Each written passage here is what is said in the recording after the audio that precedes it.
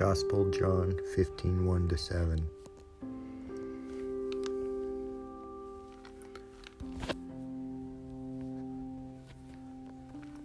Continuation of the Holy Gospel according to John. Glory be to thee, O Lord. John 15:1-7. In that time Jesus said to his disciples, I am the true vine, and my Father is the husbandman. Every branch in me that beareth not fruit, he will take away, and every one that beareth fruit, he will purge it, that it may bring forth more fruit. Now you are clean by reason of the word which I have spoken to you.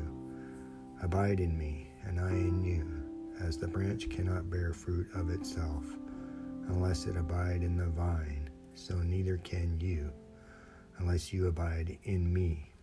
I am the vine, you the branches. He that abideth in me, and I in him, the same beareth much fruit. For without me you can do nothing.